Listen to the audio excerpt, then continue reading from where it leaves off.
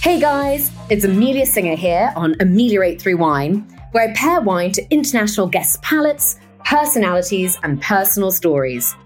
I am thrilled that this podcast is being vigorously propelled by the Rothschild Wine Collection from Good House Wadston, all names synonymous with a century-old legacy of art and wine craftsmanship. I really couldn't think of a better pairing for this wine and culture podcast. From the early 1920s to the present day, the Rothschild family's profound love for both art and wine coming together has been at the heart of their journey. Their family's artistic heritage distinguishes the labels, often telling a unique story that gives an extra dimension into their exceptional wines.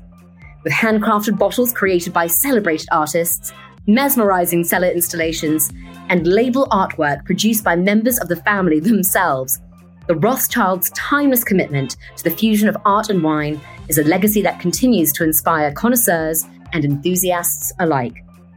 Visit goodhousewadston.com for more information. So now, sit back, pour yourself a glass, and enjoy. Well, I am super excited to have, I would actually go so far as to say, a national treasure. Borderline, probably. Borderline national treasure. English television presenter, actor, journalist, and current entertainment editor for ITV's breakfast show, Good Morning Britain. On my sofa today, I have Richard Arnold. And a slow clap echoes around the room. That's quite the talk up. Quite the talk up. I'm so excited because we have indeed met online and done some wine tasting stuff together online during lockdown. I remember it fondly because I remember I had quite a glow on by the end of it because I was in my den. Dickie's den became a mechanic on the show when I wasn't allowed in the studio because they'd reduced the footfall inevitably because of COVID. So Dickie's den became this sort of cult venue, if you like, within the Good Morning Britain set, where I would do most of my homespun interviews. And yours was definitely one of the most memorable. And given the fact that I had many A-listers Zooming me during that particular time, the fact that I do remember yours so fondly, the fact that I remember it at all, given the wine that we drank, that's a testament. Is quite a leap of faith. I'm just looking at a coaster here, just to paint a picture of where we are in your lovely home. Royal Borough of Gorgeousness, totally fabulous, uber-talented glamourpuss lives here. Will she be coming? I know. You look fabulous. It's great to see you, genuinely. It's so good to see you. And we did say, we finished with, when we were doing our Instagram Live, and I sent some wines to you, we finished with the fact that we needed to do a louche lunch. So now we're at mine, and I've ordered some delicious Italian food, which I wish I had prepared, but you're a way better cook than me, and we will get onto that. And we also finished on something leading up to Channing Tatum, which I will get to later after some wine. As I always like to say on my podcast, I pair 3 wines to people based on their personality. Sadly, you have none, so I've just had to go with your palate and also your personal story. I'm just gutted you're not pairing me with Channing Tatum. This isn't what I was sold at all. And this first wine is, well, I know that you love your white wines being slightly kind of not too fruity, but you love your Chardonnays from Burgundy. You like kind of wines which are opulent. They can have a little bit of oak, but not too vanilla-y. Mm-hmm. And I wanted to show you something which was opulent, radiant, from a place which I know you love to visit for wine. Okay. But it's a grape which I'm not sure you've come across, and I'm really excited to introduce you to it. So, cheers, Richard. Cheers, okay, right. So happy you can join me on my sofa. This is lovely. So I go in now, do I? Yeah, you go in. Well, we do, remember from the Instagram Live, we do the swirly swirly. The swirly swirly. To release the flavours. This is why you've got such a reputation in your field, is it? Technical term, swirly swirly. Well, and then it leads on to the next technical term, the sniffy sniffy, because 90% of what you taste is what you smell. So I hope you haven't got a cold. No, not at all. And what I love about this grape is, as you can see, it's super golden and honeyed and opulent in the glass. And then when you smell it, what I love what this grape can do is you get these kind of baked apples and apricots and peaches, which insinuates that it might have a bit of sunshine from where it comes from. Okay, right. And then you do the slurpy, but you're not being filmed here. So you can go for it because you basically want to oxygenate the wine on your tongue as if you're sucking in oxygen through a straw, because that will really release, hopefully, the wonderful flavours going on. I would suck anything through a straw at the moment. My mouth is as dry as a dead dingo's donger after this morning's broadcast and a trip to the gym. So, yeah, bottoms up indeed. Bottoms up.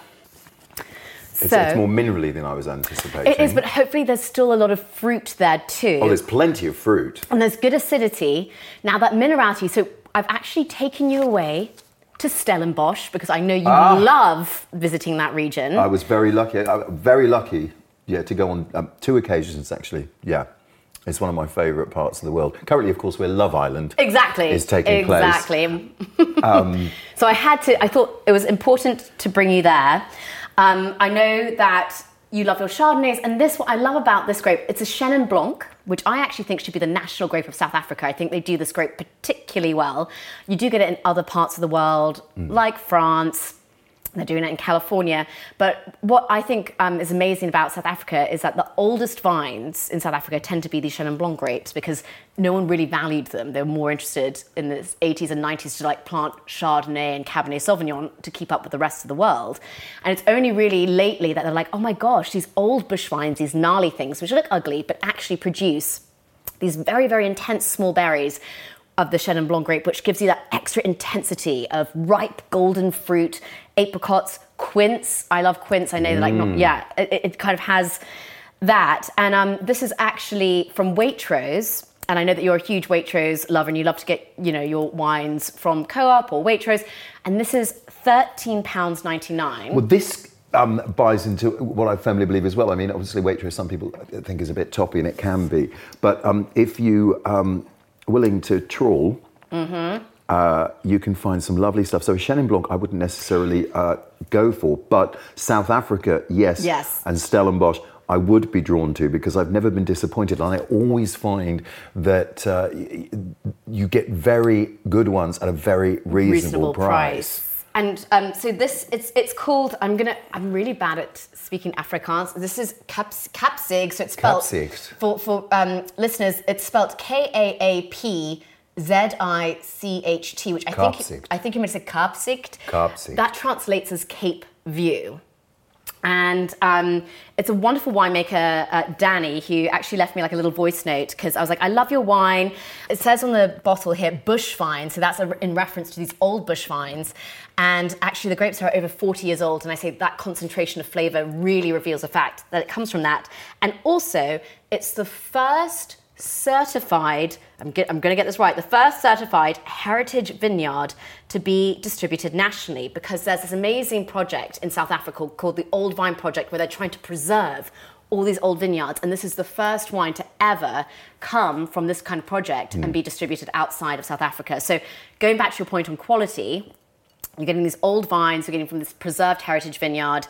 And yeah, it's under £14. Under £14. I mean, you cannot fault that. I remember going to Stellenbosch the very last time, and it was just, speaking of Love Island, it was just before the pandemic kicked in, and I was out there interviewing the former host, Laura Whitmore, who's a pal of mine, and obviously it was quite a giddy trip. We were in and out, and I was with my camera crew, Ed and Johnny, and we had the Sunday off while we were out there, and so I said, come on boys, Ed, bless him, great behind the wheel of a car, cameraman. He drove us up to Stellenbosch, and so I treated them to a tasting menu in one of the vineyards. And I remember, obviously, as COVID kicked in, and the headlines around the world, of course, for everybody were absolutely horrendous.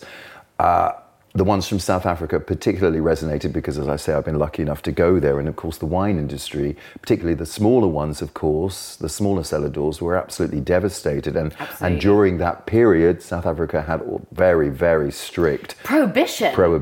It was crazy. Which was devastating, obviously, for the industry. So this is a lovely trip down memory lane. And also, if you told me you were opening with a Chenin Blanc, I would have thought we would have fallen out. But I'm absolutely sold. And least of all because, as I mentioned earlier, I've got a bit of a thirst on. Well, and I also wanted to choose him because I know that you're a huge dog lover, which we're going to be going on to. Amen. But this is, he loves dogs. He grew up with 6 dogs and loves Jack Russells because they're apparently very good, like, winery dogs. And he actually, so his first one was actually called Savvy, as in Sauvignon Blanc. But now his favourite one, he shouldn't really have a favourite, it's actually called Chenin, named after Chenin Blanc. Oh, yeah. It reminds me of the days when I did a cameo on Footballers' Wives for those people old enough to remember the series, and Chardonnay. I remember filming that in Shoreditch, and I thought, well, there I am. I'm sharing a frame with Chardonnay, which is one of my favourite screw tops. I'm talking obviously about the wine and not the character. So yeah, I thought this one was a really fun one to start off with. Also in front of us, thanks to my wonderful, very luxe supper app, we have a burrata with pesto. What I love about Chenin Blanc is you can easily just kind of drink it on its own, quench your thirst. It's a beautiful sunny day. The sunshine's streaming in, which makes me already excited to have this outside. I feel dappled, actually. I feel dappled. I mean, we're filming this, I think, or rather recording this on what we're told is going to be the warmest day of the year so February far. the 15th, Which isn't too shabby after Valentine's Day, isn't it? To be basking in this glow and yours. But yeah, I also thought it would work well with kind of creamy cheeses. It can stand up to pesto. It works well when you free pour, just so we're clear, moving forward, for the purposes of this show. Well, lots of, I think, the moments now, because you say you love cooking at home, like you always, like when you came earlier, and I was like, do I warm this stuff up in the oven? You're like, I don't know. I was just thrilled to see you put a J-cloth around the skirting boards, to be honest. I don't know, listeners, but she lives in squalor. I don't know whether you know that. I'm trying to paint a fragrant picture of Amelia, but, you know, she looks great, but yeah, it's a home. It's a home. And yeah, Richard was saying, you know, I normally cook. I don't really order things and delivery. And I know that you, like, for you, how you enjoy wine, you also said to me in the past, you do, obviously there's your favourite brasseries in certain restaurants and things, but you do love cooking at home, sharing wine with friends and family at home. And food is very much also part of my travel too. I love nothing more than breaking bread with people at home. As I said to you before, my Sundays are sacrosanct because I love having people over and cooking what you might, I suppose, call an applause meal. You know, the Sunday roasts I've cooked for as long as I can remember. So I love that ritual. That's very important to me. And with regard to traveling, with me, I always think, well, you can't really escape bad food because it'll always repeat on you. But if you're in bad company, you can either make that company better or you can leave the room. But bad food and bad wine combined, you would try to avoid. So I'm very much a sort of food tourist. And again, it doesn't have to be, it doesn't have to be toppy at all. You know, I love all these pop-up restaurants and pop-up stalls, and I remember going, of all places, to a hotel called Hotel Emma in San Antonio, and I remember, again, it was a very sort of foodie trip that had been organised. I was very lucky it had been organised for me, and it was shortly after my father passed away, so a Texas road trip came at just the right time because I could get out on the open road and those are the best roads. Mum was well taken care of here, and it was a good couple of months after he passed away, so I was able to go away on this trip that had already been pre-planned and mourn him in my own way. But as a result, I ended up meeting up with friends around Texas. One case in point was San Antonio, and they had some fantastic restaurants there. And again, all sourced locally, you know, the produce. It was spectacular. And it's funny in a way because after Dad passed away, I just wanted to eat. It was almost like because I'm an only child, I felt like perhaps it was going to be, or I was going to be clearly the last of the line. So I needed to look after myself even more, you know, particularly for Mum. And so I just remember that trip, as well as the lovely moments being out on the road. Or anyone who's ever lost anyone close to them will know that there's only so much country music you can listen to. So I had to switch that off after a while because it was starting to get a bit mournful on these road trips where there was only my good self and a load of armadillo roadkill, you know, because they're quite long drives in Texas. But I just remember being nourished when I went there, and food and wine was very much a part of that. So that was extraordinary. But Dallas tends to be a city that I've gone to and have written about many times, and they have a great restaurant scene. And I love it when people come up and go, "Oh, all right, Rich," and then we sit down and we'll end up having a bevy together. I love that. I love that a lot. So again, it's about the ritual of not just drinking the wine, it's the breaking of the bread, it's nursing the martini and then the conversation that flows afterwards. I suppose we should interject and say that you don't necessarily need alcohol as a facilitator, but I think we all know it helps. It's it's a wonderful life enhancer. Yes. And boom. a great connector, I would say. Also, like, you're sitting in front of me, and you look amazing. For someone who loves food and wine and has grueling work hours, as you've said, for the last 26... Are you uncomfortable that I don't have my top on?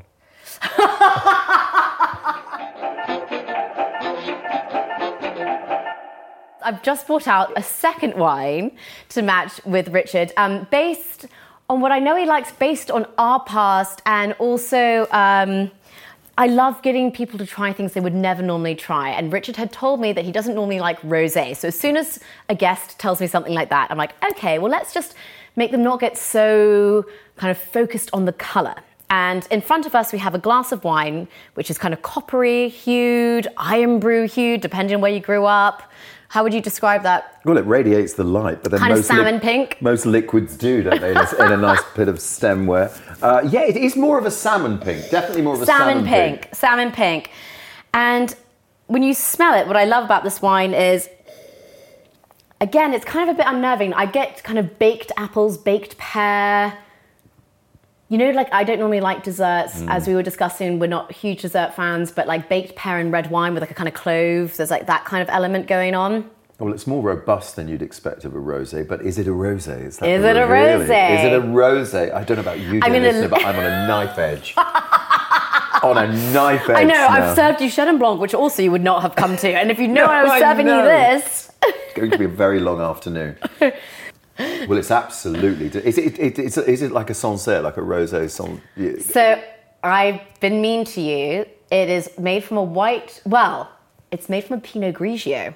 Right. But Pinot Grigio is in grey, refers to the fact that the grape is actually grey-skinned. And so when you press the grapes and you let the juice rest on the skins for a bit, you get that wonderful coppery hue.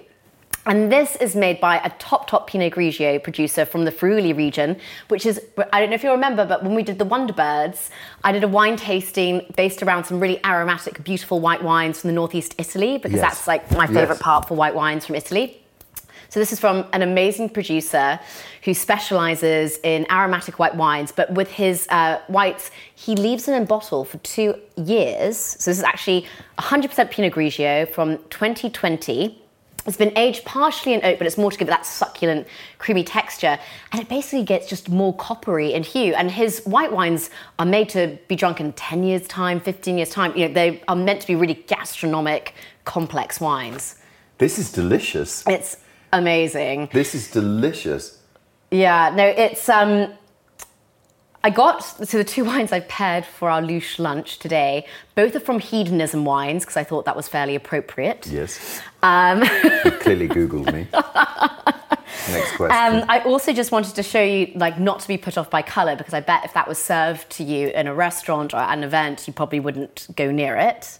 I also really love white wines, and I thought you would too, which have that weighty complexity and ageability. So it's almost like a white wine, which could be a red, in that kind of very interesting changeling style. And this is made by an amazing winemaker, Gianfranco Gallo, not related to the Gallo family in America. But because of that, he used to call his wines Gallo, and then he got a cease and desist from the Gallo family. He's not alone. So now, again, this is also what made me think of us. Okay. His winery is called Vie de Romans, but or Vie de Romans, which basically Vie de Romans, which refers to these 2 very famous Roman roads in Friuli. But I read that as Via de Romans, as in we're like living the Roman way by having wine and food on my sofa. Bacchanalian fest. Well, it's turning into a veritable Saturnalia, just sat here on your sofa bed. I'm assuming this comes out. Yes. Okay. So yeah, this is their top Pinot Grigio, made from their top 2 parcels of land, Decimus. Right. And then, yeah, like Vie de Romans, and then this is £50 at Hedonism, but I think it is so complex, so beautiful. Okay, so yeah, that's a very toppy bottle, but it's the sort of bottle that would be it. Yeah. There would be absolutely no need to go any further. Yeah, and I just kind of thought it's just such beautiful wine. It's absolutely delicious. This is an extraordinary treat. And we're having Italian food, so I was like, I always say when I used to teach my wine and cooking classes at Leith's Cookery School, whatever grows together goes together. So if you're ever struggling with wine pairings, if you try and think of, oh, okay, where did this dish come from? If you think of, the region or whatever, get a wine from that region, then you're 90% there. Yeah. Now, we've got an arrangement of different things going on. I actually got the octopus out because I thought it would go very well with the kind of tomatoey, chili, garlicky sauce. I think it would go amazing well with the burrata. We've got pizza and pasta later. I think, though it's such a versatile wine, it would go with everything. Am I moving in? Yes. That was part of the plan. Okay. I feel like we need a safe word so I can get out of Dodge. Well, I mean, clearly it's an expensive wine by anyone's standards, but it is absolutely spectacular. It's very delicious. If you'd have told me that was a Pinot Grigio, I never ever would have believed you. So I thought it would be fun for you to try, be great with the food, and then I also thought, like you can't really be put in a box. You've done all kinds of things. Although there's nothing wrong with wine in a box. There's nothing wrong with wine in a box. No. Actually, I talked to Jamie Hinson and Robbie Furs about that. Did you? We're very big into wine in a box. Yep. Wines in a can. Mm.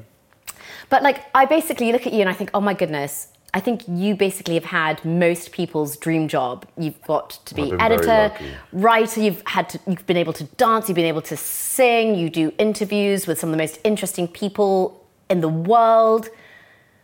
How did you get into this? I mean, originally you were going to be a lawyer at Edinburgh University. I did start off, I started off, as I say, stacking shelves, cutting grass at the local council, went to Edinburgh initially to study law and business because I suppose in the late 80s, my parents, hard workers both, but not particularly academic, and so when I went to university, because it was the late 80s, everything was much more vocationally driven.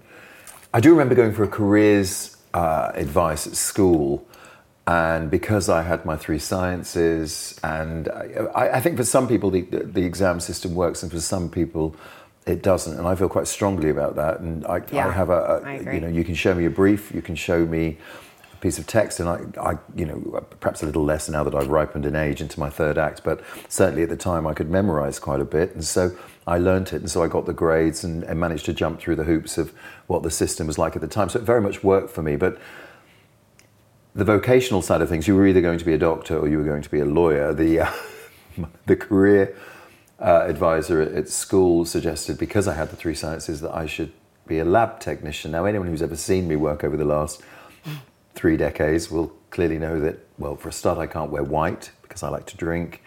Not that I'm going to soil myself, but it does bring out the thread veins in your nose. So it can make you look a little flushed. So white is not my best friend.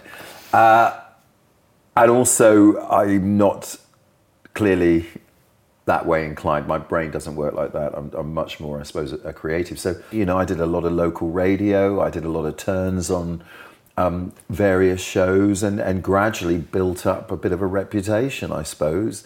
Hopefully a professional one. And so I do feel that radio and certainly breakfast has always been a natural home for me. I'm an early bird. I've never been a late night sort of chap. I've had my moments, but I'm very much, and always have been, an early bird. I like to get up at the crack of a sparrow's cough. But I suppose that the key ingredient, which is the same for any job, is I had enthusiasm for it, genuinely interested in stories. I think everybody's got a story that's worth listening to. You have to listen, you ask the questions, but it pays to listen to the responses, and everybody is worth listening to, I think.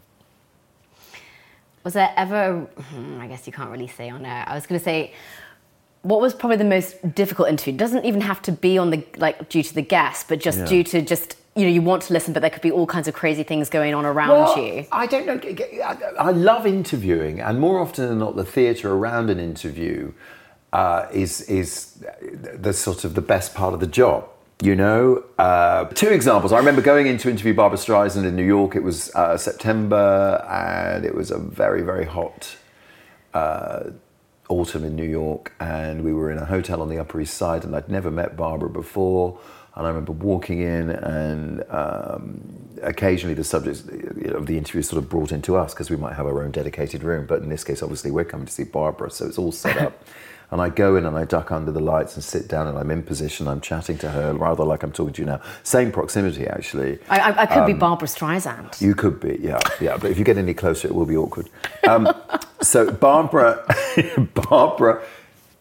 is clearly having an eye on everything. And I remember I was talking to her just to warm her up a little bit, like Barbara needs warming up, you know. I mean, who fluffs Barbara Streisand, you know?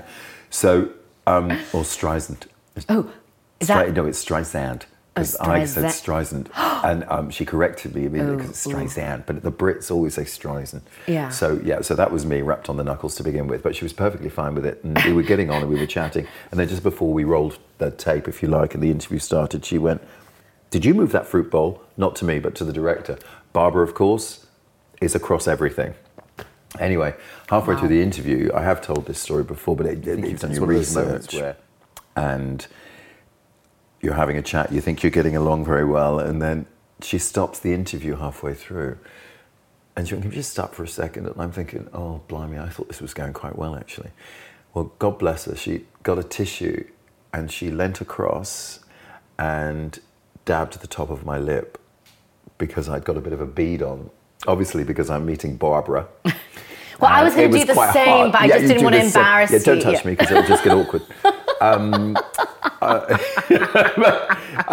Dabbed my top lip, and it was one of those extraordinary moments where for a moment I thought, oh my God. She said, "We got to take care of each other, right?"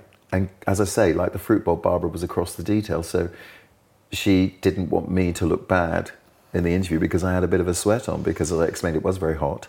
And it was afterwards that I went downstairs that I really thought, oh, well, I have been anointed by Barbara Streisand. She touched me. And so I had a very strong dirty martini after that interview, I can tell you, possibly 2 or 3. So there were those moments where you think, oh, my goodness me, this could have gone either way. And then there was another moment talking about it pays to do your research. Yeah. Where at the time, Shirley MacLaine was in Downton Abbey. So we had access to Shirley MacLaine as she was guest starring. And she also had a book out. Now, anyone who's familiar with Shirley MacLaine will know that she has some very out there theories about life, the universe, etc. Yep. But what a character. She came into, we were doing it at the Ritz, and she walked into the room. I remember thinking, wow, I mean, this is someone who's witnessed every chapter of Hollywood history, and not just in recent memory, you know. And she walked into the room, and I remember noticing she was wearing a very comfortable shoe, and why not? Easy Spirit, my mum's favourite. And she said, well, I know where I'm sitting. And opposite her, there was, you know, the lighting was all set up to favour her. And as she pointed out to me, she said, and I never thought I'd hear this sentence in my life.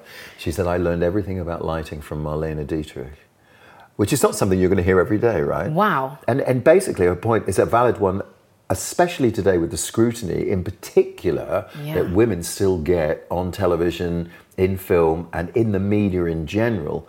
She said, if I don't look right, they won't hear a word I say. And she was absolutely bang on with it.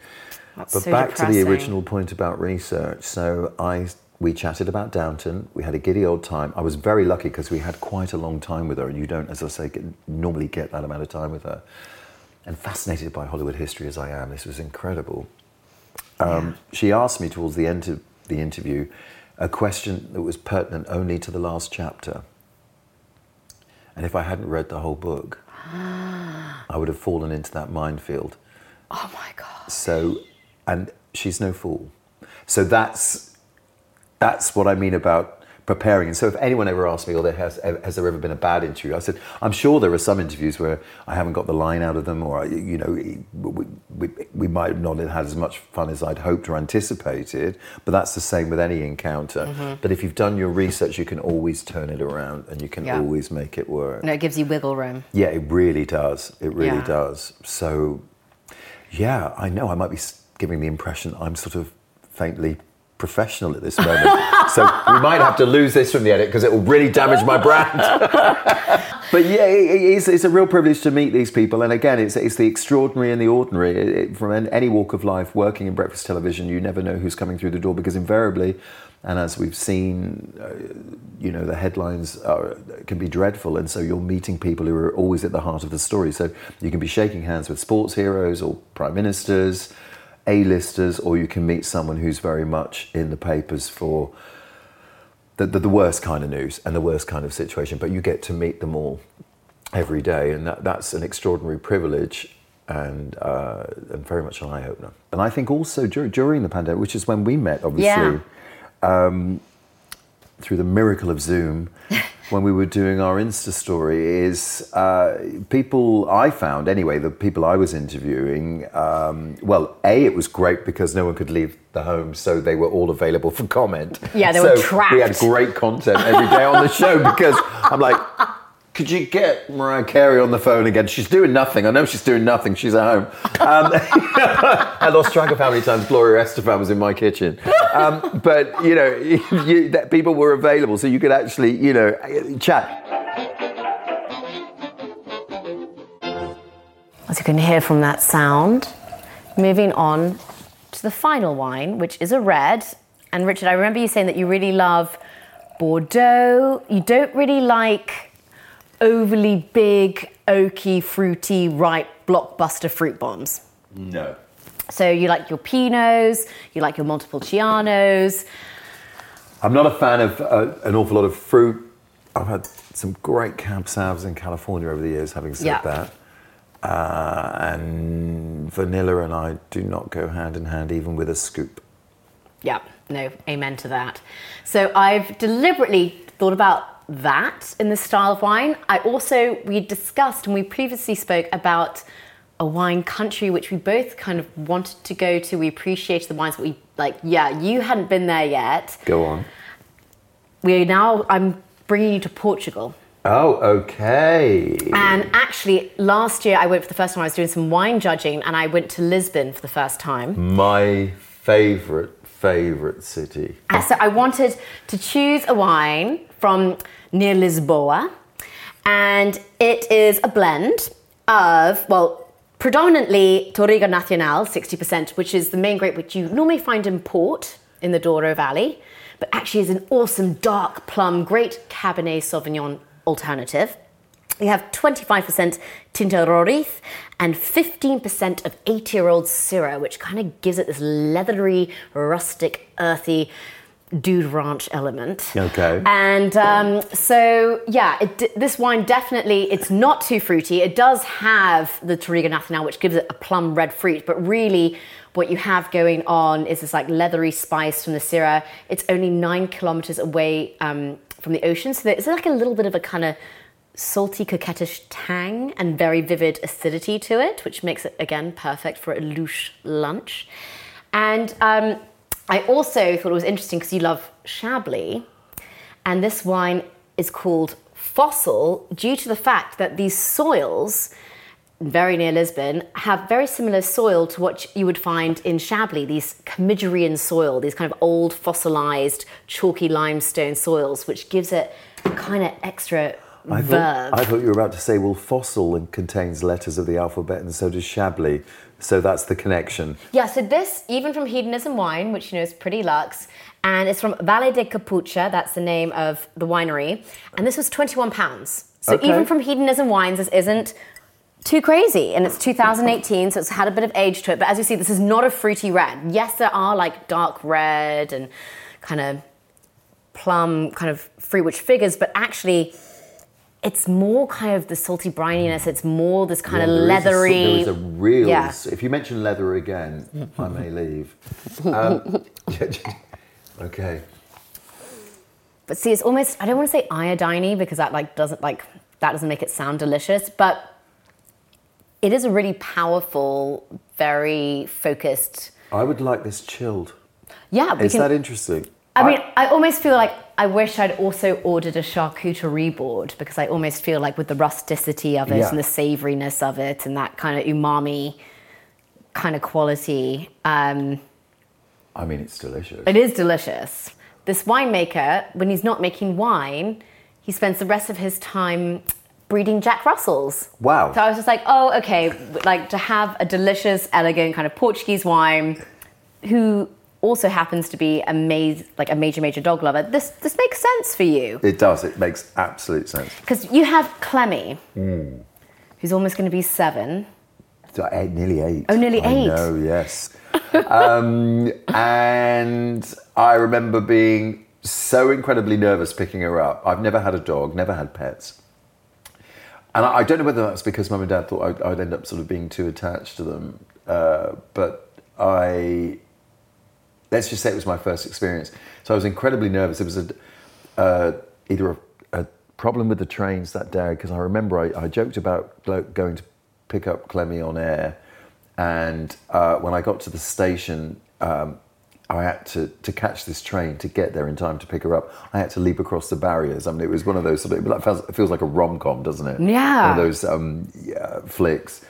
And like a Richard Curtis movie or something. Totally Richard Curtis. And in fact, one of the guards did say, "Go get your girl." I'm like, so this should all be in slow motion, right? Then I remember arriving at the station in Lancashire, and there was a fracking demonstration going on, and I'm thinking, how much more jeopardy can there be? I'm so nervous about picking up this little creature. And I remember going into the breeders who we'd already visited to make sure everything was kosher, and which clearly is something I'm strongly advocate wholeheartedly. And Clemmy, by that point, had been separated from the litter. With a view to sort of getting her acclimated to, or acclimatized, I should say. That sounded a little bit transatlantic.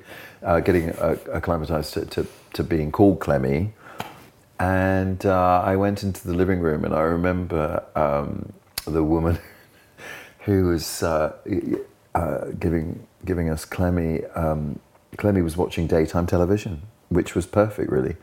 She was watching This Morning, and the woman walked in and she looked at the television and she went, "Didn't he used to be in the broom cupboard?" I went, "Yeah, that's Philip Schofield." At which point I packed Clemmy up and I brought her home and never looked back. She's called Clemmy. She's named after Winston Churchill's wife. Why? Nothing to do with politics, just to do with the fact that I feel Clemmy was the perfect name for a long-suffering companion, and given my sort of passion for Texas and the South, I thought Clementine was also a good sort of twist on it. So yeah, Clemmy, and born on the same day as the Queen, randomly. I'd expect nothing less. You expect nothing less. Yeah. She is an absolute godsend. I mean, what a comfort. I mean, anyone listening to this will know what a huge comfort these pets can be. And since we talked about my father passing away, I remember the comfort that she gave to us as a family during that particular time, particularly to Mum. And it's extraordinary. I can take a sharp, deep intake of breath watching something on the television, and she will automatically come to me. And I'm sure many dog lovers will be familiar with this and their pooches, but she'll sort of literally put her paws on me, and almost like she's trying to sort of talk me down. And I bet if you're ill and in bed, I bet she doesn't leave your side. She is very, very diligent when it comes to bedside manner. She's also, as many people listening who have dogs, whatever size, a bit of a bed hog. So they curl up, but you wake up like you're sleeping with a pony. So I'm always the edge of the bed, and I'm thinking, girl, I need this sleep. I'm the one who's paying the mortgage, right? It's called breakfast TV. She's been terrific comfort. And I know that you're a patron for various philanthropic causes, whether it's Sue Ryder, whether it's the National Brain Appeal, and you also work with British Guide Dogs as well. I have an association with the Dogs Trust. And for guide dogs, I think it was a huge source of grief for my other half when I sponsored a guide dog for Christmas for him, and he realised that when he went to a neighbour's house, they also had the same dog pinned to their fridge door. I said, "You do know you don't actually get Marley. We are contributing a verse to the charity as a whole and to raising these dogs, right? Because as we know, you shouldn't be giving dogs at Christmas." Sue Ryder, I'm very passionate about, and the National Brain Appeal again. So yeah, again, it's a lovely part of the job is being able to have a platform where you can promote these causes. Everybody else does the hard graft, but if you can get some sizzle and draw attention to those causes and charities, particularly the smaller ones, then hopefully you're contributing your verse, you're doing your bit. So yeah, that is very important to me. If you could only do one more reality TV competition, what would it be? Oh, do you know, that's a really good question.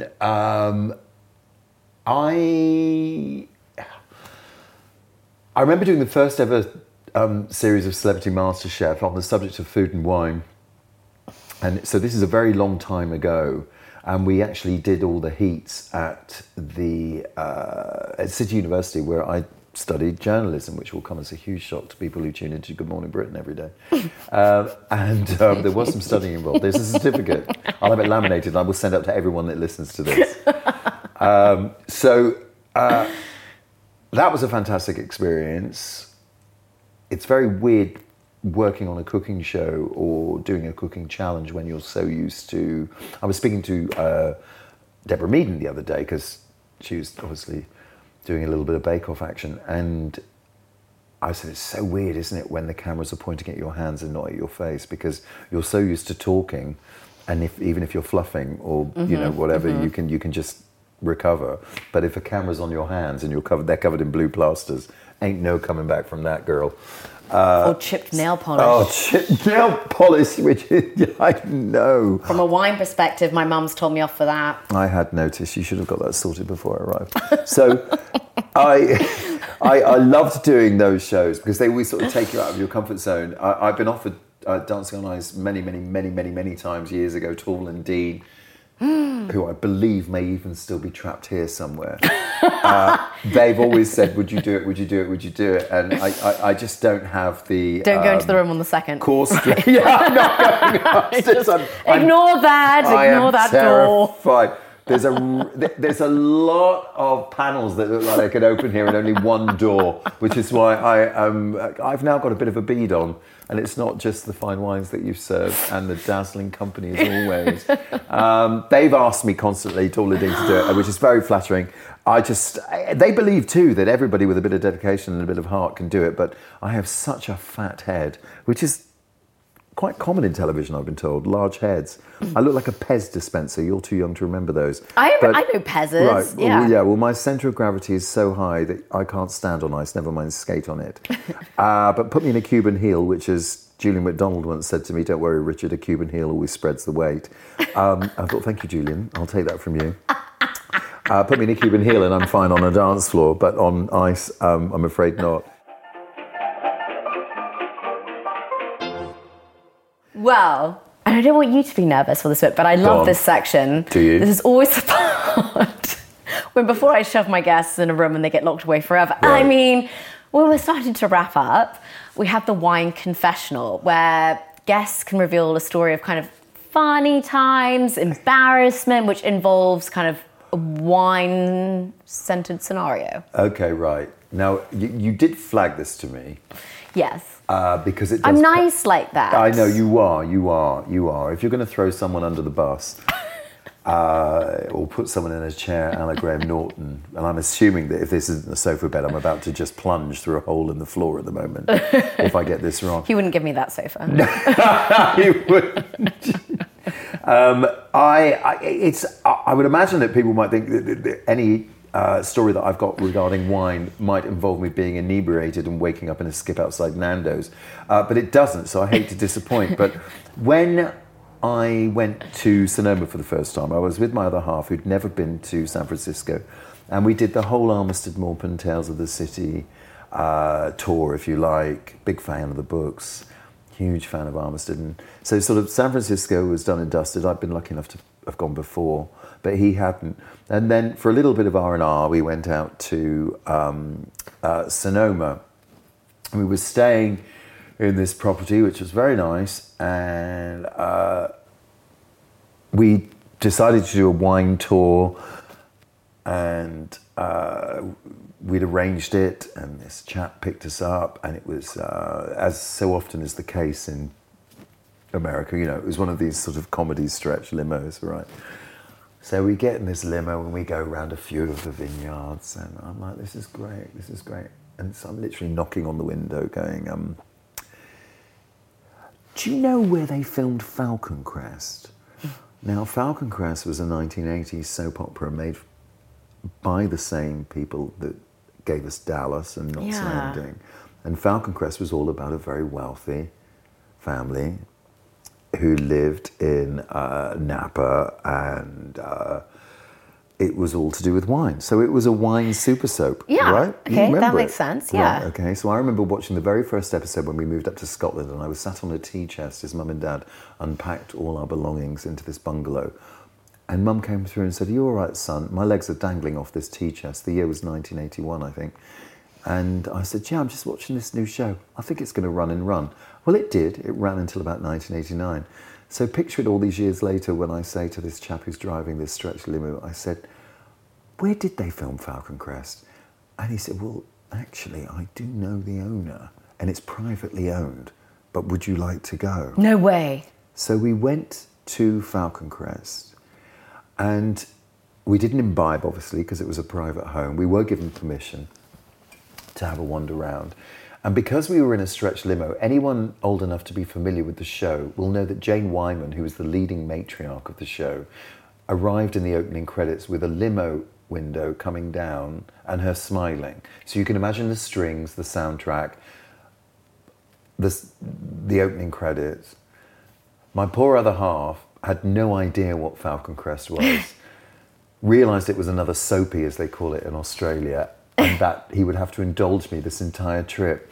So he had to film me countless times arriving outside the winery with the window coming down perfectly timed, so I looked like Jane Wyman in the opening credits. So inebriated I wasn't, but giddy, yes I was. And you know what? After this, Amelia, I will trawl through my archive of some 60,000 photos, such as the digital age, and I'll pull out a picture of me I want to see this. at Falcon Crest. And we'll put it this way, it's so far back I'm wearing a combat short.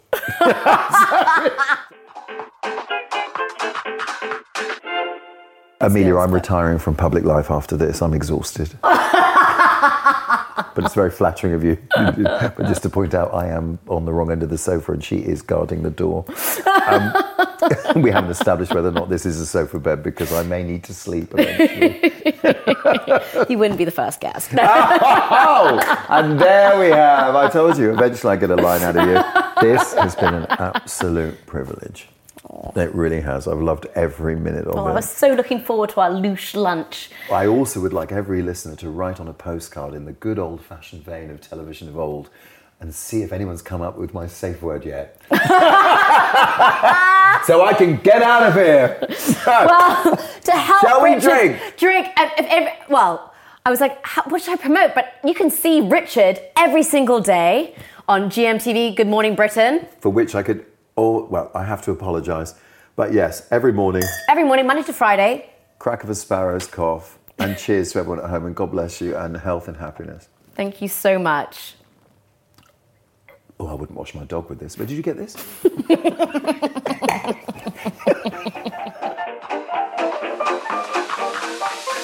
Well, thank you so much for listening, guys. I hope that this has inspired you to grab a glass and have a wonderful conversation with someone close to you. If you have enjoyed this episode, please can you like and review, because I've heard that this is how people can find me. And if you are interested in any of the wines featured in today's episode, all wine notes are included in the podcast description below. You can also find ways to contact me via my email, website, and social media handles. The common theme is at Amelia's Wine. You do need to remember, though, that there is a hyphen between Amelia's and wine. Otherwise, it looks like Amelia's Swine.